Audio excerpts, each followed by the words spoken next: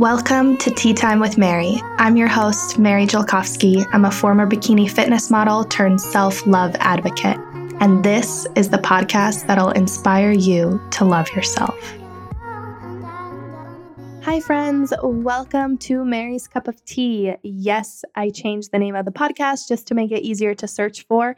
So now it is Mary's Cup of Tea instead of Tea Time with Mary. But if you're subscribed, which I hope you are, it'll make no difference for you. Just keep in mind in case you're trying to tell a friend or search for it. Mary's Cup of Tea. So anyways, welcome to another episode of Mary's Cup of Tea. It has been a hot minute since I've done a solo episode. And oh my goodness, so much has changed in the past month. I feel like I am a new person. I feel like you're probably a new person. I feel like so much has happened. I can't even wrap my mind around it yet. And I'm trying not to label anything as good or bad, but overall, it feels like so much of what's going on just sucks. I mean, I was supposed to be at the Zanzibar self-love retreat the last 2 weeks of March, and I was supposed to speak at a conference, and because of everything being canceled, I feel like I've let people down, even though I know it's not my fault, but I'm still trying to come to terms with all the money I've lost and not being able to connect with my retreat sisters and all the work that I've put in over the past year to put on this retreat. And it's just been a lot to deal with. And I think we're all feeling that way one way or another, not to mention the uncertainty of the future. So it feels like even if I feel okay, like going about my day, feeling pretty good, had a nice breakfast, ready to connect with people on social media and call my friends and watch TV. And I have been enjoying a fair share of that. But at the same time, there's this underlying stress that we can't escape from. And I actually saw a post on social media that made me feel a lot better, that said that what we're all experiencing right now is actually a form of grief. We are grieving our past lives. We are grieving everything we thought the future would be like. And we're really trying to, in one way or another, come to terms with our new reality right now, which is social distancing and not being able to see people and some of us not being able to work and life as we know it kind of thing. So when I saw that post, it actually gave me a sigh of relief because I finally didn't feel crazy. And not that I was beating myself up over my feelings, because I'm pretty good at processing my feelings as they come, but I definitely have this privilege guilt where I'm like, oh my God, I have so much to be grateful for. And I'm so fortunate. And why am I complaining? And other people have it so much worse that's been the hardest thing to come to terms with. That hey, other people can have it worse and your feelings still matter. And this is still hard for everybody. I mean, some more objectively more than others. And for other people, they take it harder emotionally, and that is all okay because we're all different people with different minds and different personalities, and everything right now is okay. So in that sense, I feel like this whole thing has been really connecting, and probably really good for us to have this rest, to have the extra time to sit with ourselves and to think and to spend time with ourselves and our loved ones. But in so many other ways, it's there's no way we could have prepared for this. You know what I mean? It's been tough. So anyways, I don't have anything planned for this episode. I just wanted to pop in and talk about self-love during crisis. And in perspective, I've been sitting here for 1 hour, and this is my 4th attempt at recording this episode because I just don't want to say the wrong thing. I don't want to invalidate anybody. I don't want to make anybody feel bad. And so I'm putting a lot of pressure on myself to have all the answers. But right now, I don't. And right now, I'm at max capacity emotionally. And again, I feel guilty about it because I'm like, what the hell, Mary? You've been sleeping so much and you have all this time on your hands and, you should be like this. But that's really what I wanted to talk about today is that when we put all these expectations on ourselves, on how we should be handling things, on what we should be doing with our times, on do we need to be so productive, when we put those expectations on ourselves and we let ourselves down, it just feels worse. So it's almost easier to like let yourself be. Not almost easier, it's 100%. Just like let yourself be and let whatever happens be okay, because there's no right or wrong answer. There's actually no answer. And that's the crazy part of all of this. So, as I'm recording this for the fourth time, I want to tell you about ways that I have been loving myself during this crisis. One of the big things that I've been doing is journaling. And I know that there's like a big groan and eye roll when somebody talks about journaling because you're like, ugh, that's the last thing I want to do. And it's so hard, but like, hear me out. I have a really different journaling method than most people. I don't sit there and write in my diary before I go to bed. What I do is I just have a journal out, and anytime I am feeling stressed or anxious or sad or insecure or self-doubtful or any feeling whatsoever, I write it down in my journal and I just kind of sit with it and I ask myself questions. Now, when you're journaling, asking yourself questions is the most important thing, because that way you're not journaling to like just verbalize all the shitty things you're feeling. You're actually journaling with a purpose. And I find that that's helped make my journaling practice a lot more powerful because I feel like my own therapist. I feel like I'm my own listener and then my own problem solver. And so when I'm journaling and I'm just asking myself questions like, okay, where is this coming from?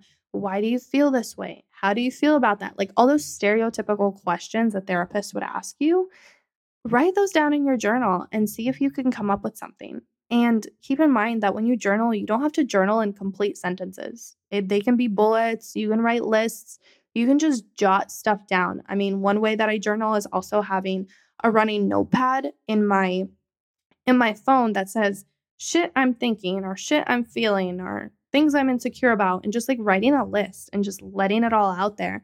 And then asking myself those kinds of questions like, if this was easy, what would it look like? What is the best thing you can do for yourself in this moment? What's bringing you the most joy right now? What's bringing you the most peace, the most love? What's been making you really happy lately? And asking yourself these questions. So I want to ask you right now, what's been bringing you the most joy lately? I want you to sit with that for a moment. What's been making you the happiest? For me, my little sister has been making me the happiest. I've spent more time with her this month than I feel like I have all year. And she's out of school and she's devastated. She misses her friends. She's also supposed to go to sleepaway camp this summer, and chances are that's going to be canceled. And it's a camp that she's been going to for like 3 years in a row, and she's been counting down the days and she misses all her friends. And it's been really hard to like explain this to a child, but at the same time, she's been making me so happy, and that children don't demand all the answers. Kids have a way of looking at life that's like, I just want you to like hear me and feel me and to just be there with me. You don't have to be right. You just have to be. And that's one thing my sister's taught me just by hanging out with her, is that there's nothing that I have to do or be or perform or whatever. Like it's not, I don't know. It's different talking with a kid. You know what I mean? Like it feels like they have the answers, even though they don't have the answers, but it's like the simplicity of their minds. So anyways, that's been so fun. She's been teaching me TikTok dances, and we've been watching movies, and she started, cooking a little bit. She makes some really good salad, and she's been sleeping over at me and my boyfriend's house a lot. So that's been a lot of fun. What's been bringing you the most joy lately, and how can you have more of that right now in your life? I think that by asking yourself that, you're really directing your brain towards positivity, right? You're really looking for things that are bringing you joy instead of looking for things that are making you stressed out. And when our mind is already stressed out, it's really easy. The mind is predisposed to keep looking for more things. So that way it can say, haha, I told you shit is fucked. Haha, And the goal is to like stop the mind from doing that because all your brain wants to do is be right. So give it a different foundation. So if you bring in that foundation of like, what's been bringing me the most joy lately? And I'm like, my sister. And then I see my sister and my brain's like, haha, see, I told you she's so great. Things are awesome. You guys are hanging out so much. This is great. Then you're like tapping into a space of positivity without being like, I should feel grateful right now. Write a gratitude list. Okay. Grateful, grateful, grateful. I'm actually fucking lying to myself and everything sucks. You know what I mean? Like, that is the last thing that you need right now is to try to force yourself into feeling something. So when you're journaling and you're asking yourself questions, either through your self-talk or out on paper, then you are training your brain to think differently without shoulding on it.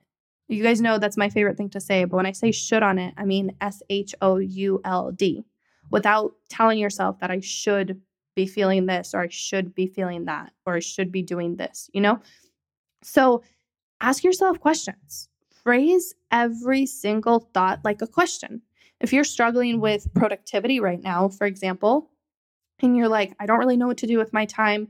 I definitely want this time to serve me and I want to create something and I'm sick of just watching TV and I want to do something with my time. Then instead of being like, I should go do something right now. I should write a book. I should learn a language. I should take this class. Ask yourself, what would feel most aligned for me to do right now? And that word aligned is so powerful because you're not saying like, what would make me the most productive or what would be the best for me? Because those words are so arbitrary, right?